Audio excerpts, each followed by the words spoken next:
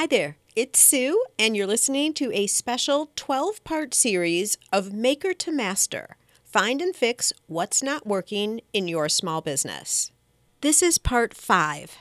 Given that many of us are sequestered at home right now, I wanted to do something to balance out the pull to watching the news over and over again. The best thing we can do right now is stay healthy, mentally and physically. That means being active. Go outside for a walk each day, lift weights, or get on your home bike, and think about how you can use this newfound time to be productive. Wouldn't it be great to come out of these times stronger in mind, body, and business? Towards that end, here are a few chapters of my book. Listen to all 12 episodes to hear it in its entirety. On Mondays, I'm sticking with our regular podcast, and then on Tuesday, Wednesday, Thursday, and Friday, you'll get these special editions. If you'd like to purchase a hard copy, you can do so on Amazon or at giftbizunwrapped.com. Are you discouraged because your business right now isn't performing as you envisioned?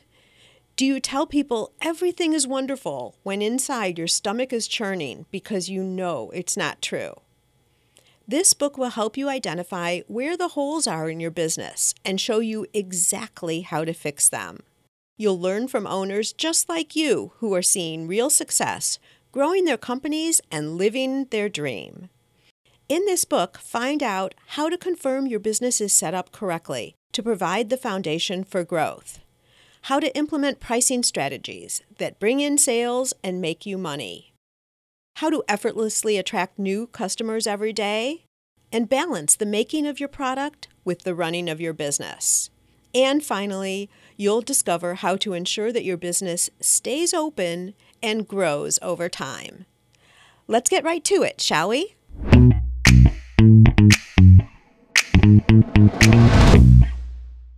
Chapter 18.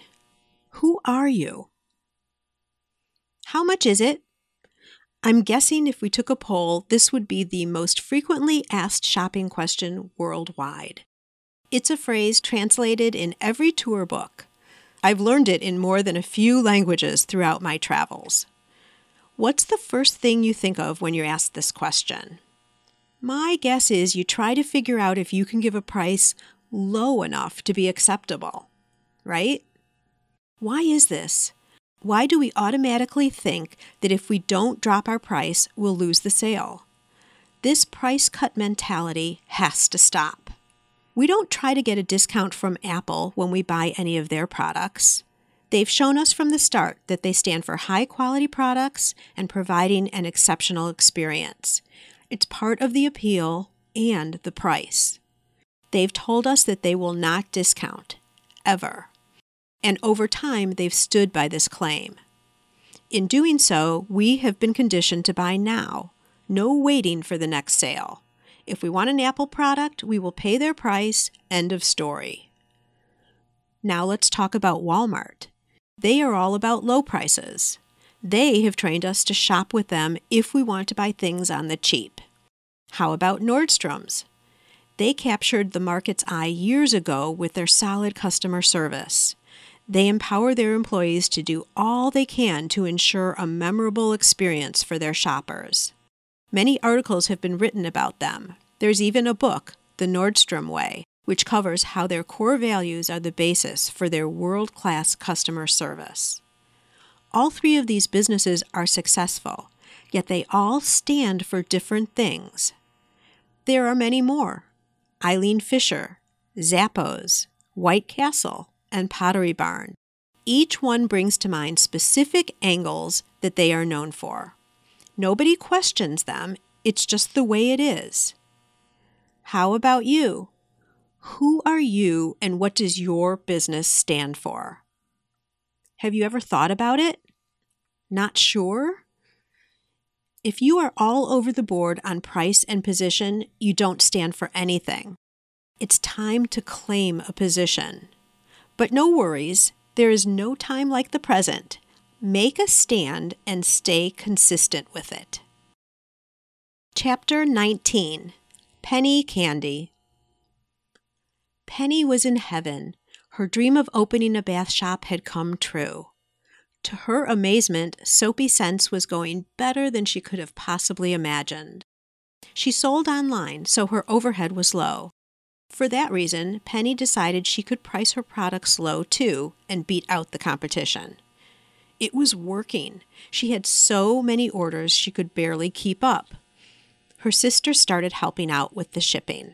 Since she had to replenish her inventory regularly, she could buy wholesale in larger quantities.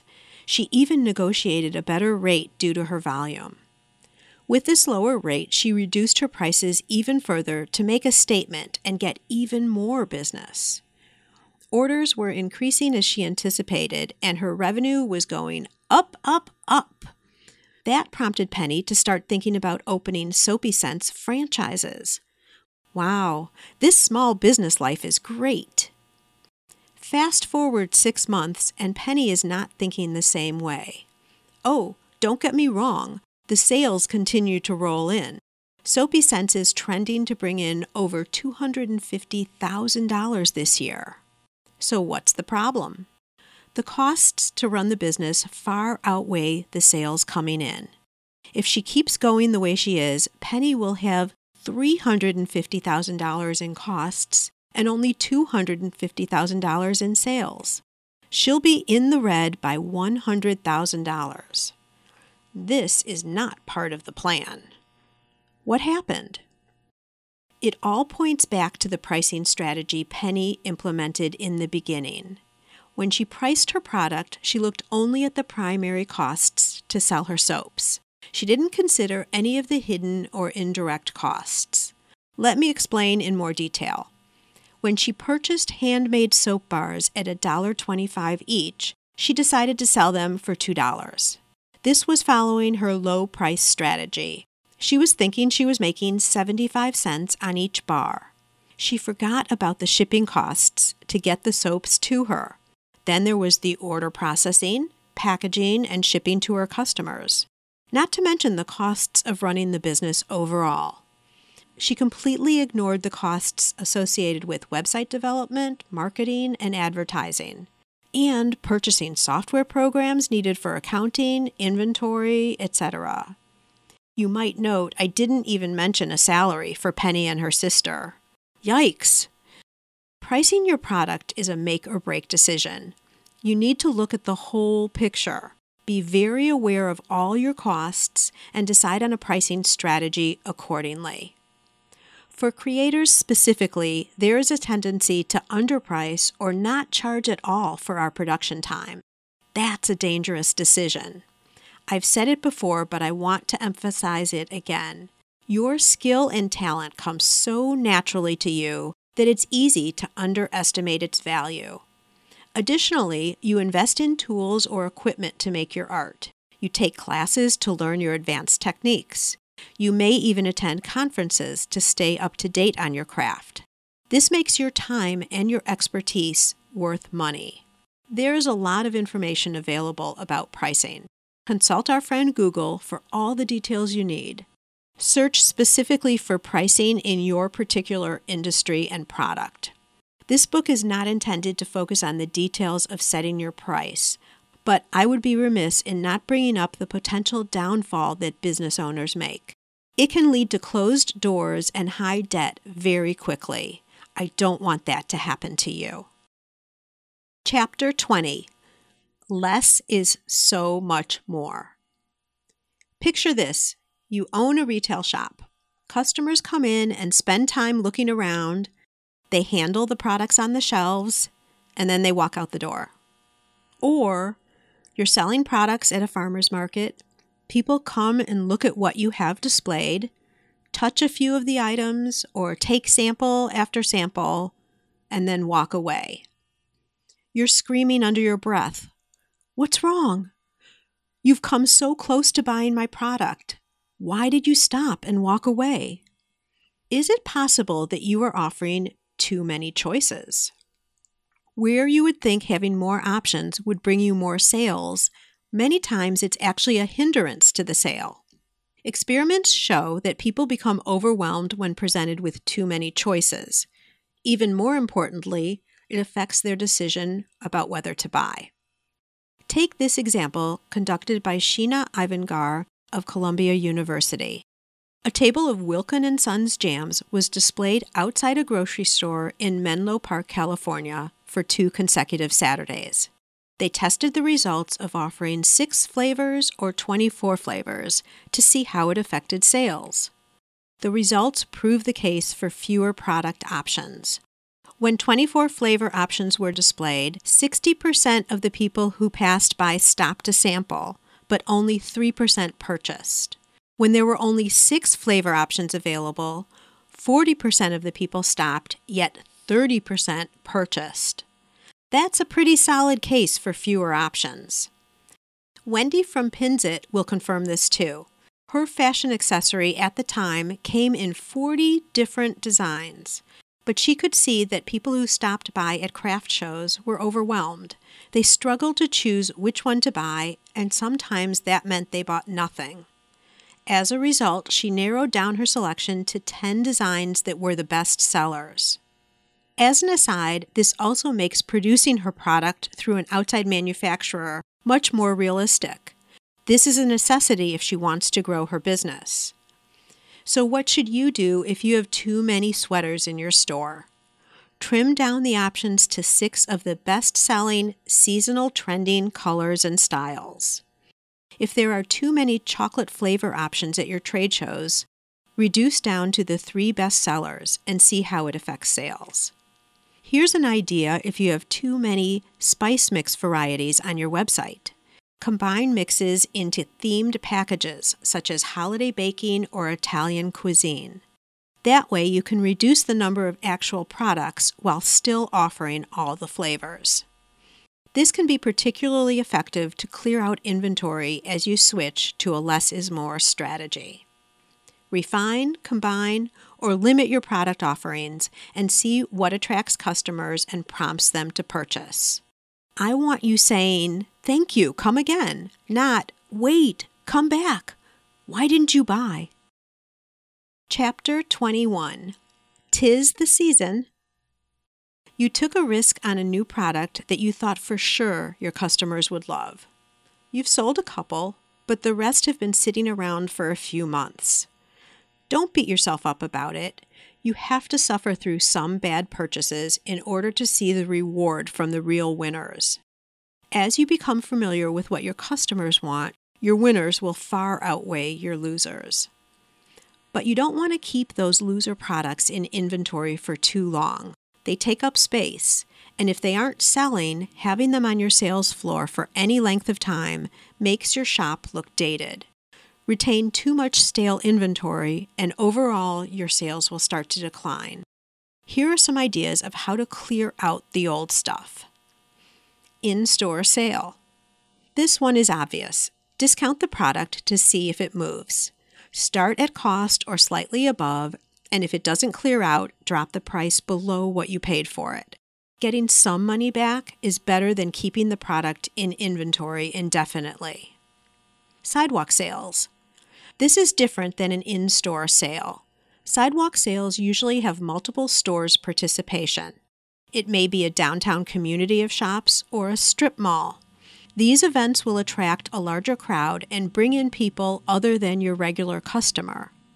Many retailers use this as a way to clear out their shop. Products that don't sell are taken off the floor and specifically held for this purpose. If you have storage space, it's a great option. Online sales. For items that you can't turn no matter what you do, try posting them on eBay. If you have only 1 or 2 pieces left or an incomplete set of something, this is a way to get it out the door. Clearing out those loser and miscellaneous products will allow the dollars spent on them to be off your mind and in your bank account. There is beauty in stocking the right products, claiming a price position, and ensuring your products are priced with a healthy yet fair margin. Your business will grow. And as you do, there will come a time when you'll need to bring in help. Almost every successful business owner says they wish they would have done this sooner. Maybe it's the unknown of how to handle employees that causes the delay. For sure, it's the fear of being responsible for someone else's paycheck.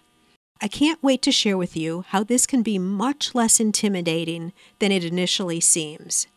You may be in a position to hire right now. Check out the upcoming Free and Mighty section to see what I mean. Employees rubbing shoulders. No question about it, when you bring in others to work with you, it gets more complicated, but it also has its perks. You can hire someone to take over responsibilities you struggle to complete. There is a thought exchange which can lead to improved systems and new ideas. There is a world of benefits that come from the addition of employees. How do you find the right people, though? And once you've got someone good, how do you keep them long term? Chapter 22. It's not about them. Hiring is one of the most stressful and difficult things a business owner does. This holds true for all companies, but particularly us, the gifters, bakers, crafters, makers. We have a bonded personal connection to our products. How could you possibly allow someone else to make your custom-designed rings? Or how could you be so vulnerable as to let someone do your bookkeeping and see your financial reports? I get it. I've been there. But if you want to grow past a certain point, you have to bring on people to help you. Once you've bought into this inevitability, the next step is to find the right person. This is another point where people run into serious trouble. Cynthia knows this only too well. She owns a boutique gift shop in Savannah. The products in her shop are sold on consignment and represent the creations of over 50 artisans from Georgia and South Carolina. In selling on consignment, an artist displays pieces in Cynthia's store. If a piece is sold, the money is split between the two parties. Her shop became a go-to place, drawing people from miles away. There was so much traffic, the front door had to be propped open by a large porcelain urn. It didn't make sense for it to open and close every other second. Day after day, Cynthia ran from one person to another, attending to the long line of customers wanting to purchase. She also needed to immediately register the sale to the right artisan so she didn't lose track. She was barely keeping up. In stepped a savior. Veronica was a longtime friend of Cynthia's. She was recently laid off from her job as a school district administrator. She offered to come work at the shop and explained how it would be a great solution for both of them. She was looking for work, and Cynthia needed help. This sounded perfect. Veronica had professional experience from her prior position, and Cynthia was desperate. The problem was that Veronica did not have the skills to do the required work. What was a challenging situation became a nightmare. Purchases were being applied to the wrong artisans. Even worse, customers were not getting answers to their questions, which resulted in frustrated people walking out the door. The porcelain urn was no longer needed. Both Cynthia and Veronica were miserable, and there was serious tension in their friendship. What started out as a good solution for both sides turned toxic. Cynthia learned her lesson the hard way. What can we learn from this? Make sure to hire for the skills required in a position. Don't reverse the process and try to fit the position to one specific person. Here's an additional tip.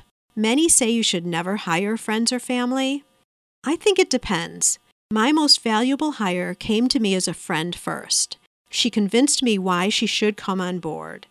Shout out here to Lori. I don't know what I'd do without you. That's a wrap for this session of Maker to Master, and I look forward to sharing the rest of the book with you in upcoming episodes. I want to make sure you're familiar with my free Facebook group called Gift Biz Breeze. It's a place where we all gather and are a community to support each other.